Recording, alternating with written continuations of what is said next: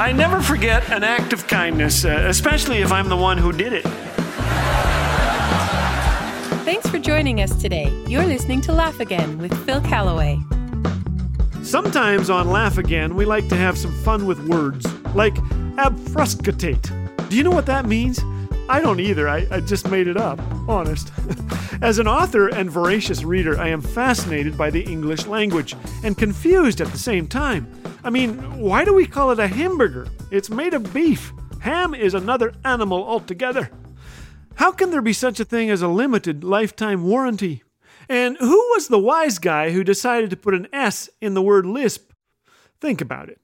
Words. We use them constantly without thinking much about them, but etymologists know that each word has its own unique history and origin. For example, the word doodle. In school, I was a chronic doodler, but I hadn't a clue that the word doodle originates from Dudelsack, the German word for bagpipes, often shortened to doodle. And a dudeln is a bagpiper. Apparently one who spends his time playing the bagpipes would be guilty of other time-wasting activities like scribbling aimlessly on scraps of paper, a dudeln.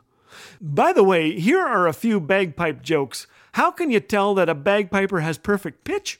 He can throw a set of bagpipes into the middle of the pond without hitting any of the ducks. How can you tell if a bagpipe is out of tune? Someone is blowing into it.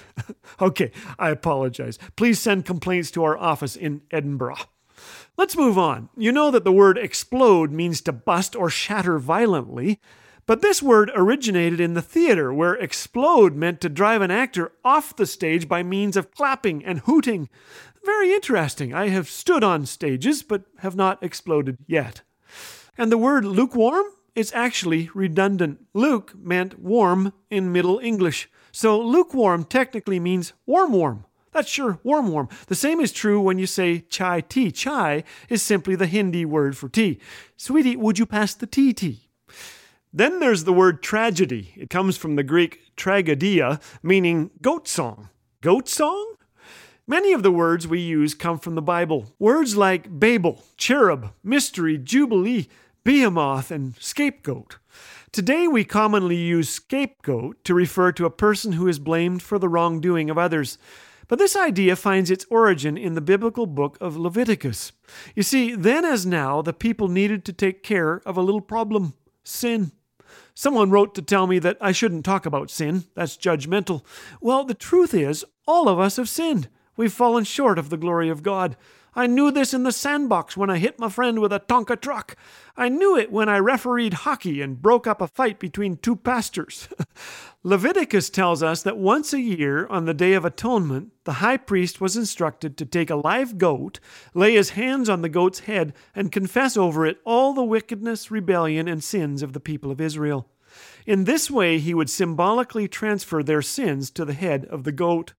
Then, a man specially chosen for the task would drive the goat into the wilderness, the scapegoat. Does the story ring a bell?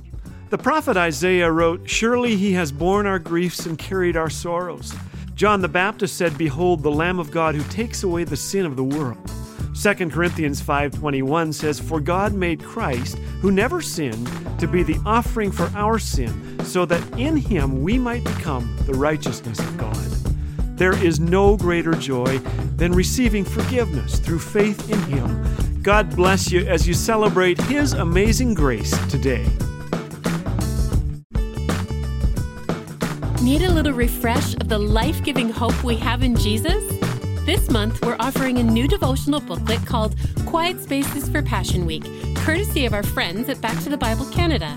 It will deepen your reflections on the power and wonder of Easter as it takes you through the events of Passion Week. Request your free copy now at laughagain.ca or call 1-800-663-2425. Laugh Again, truth bringing laughter to life.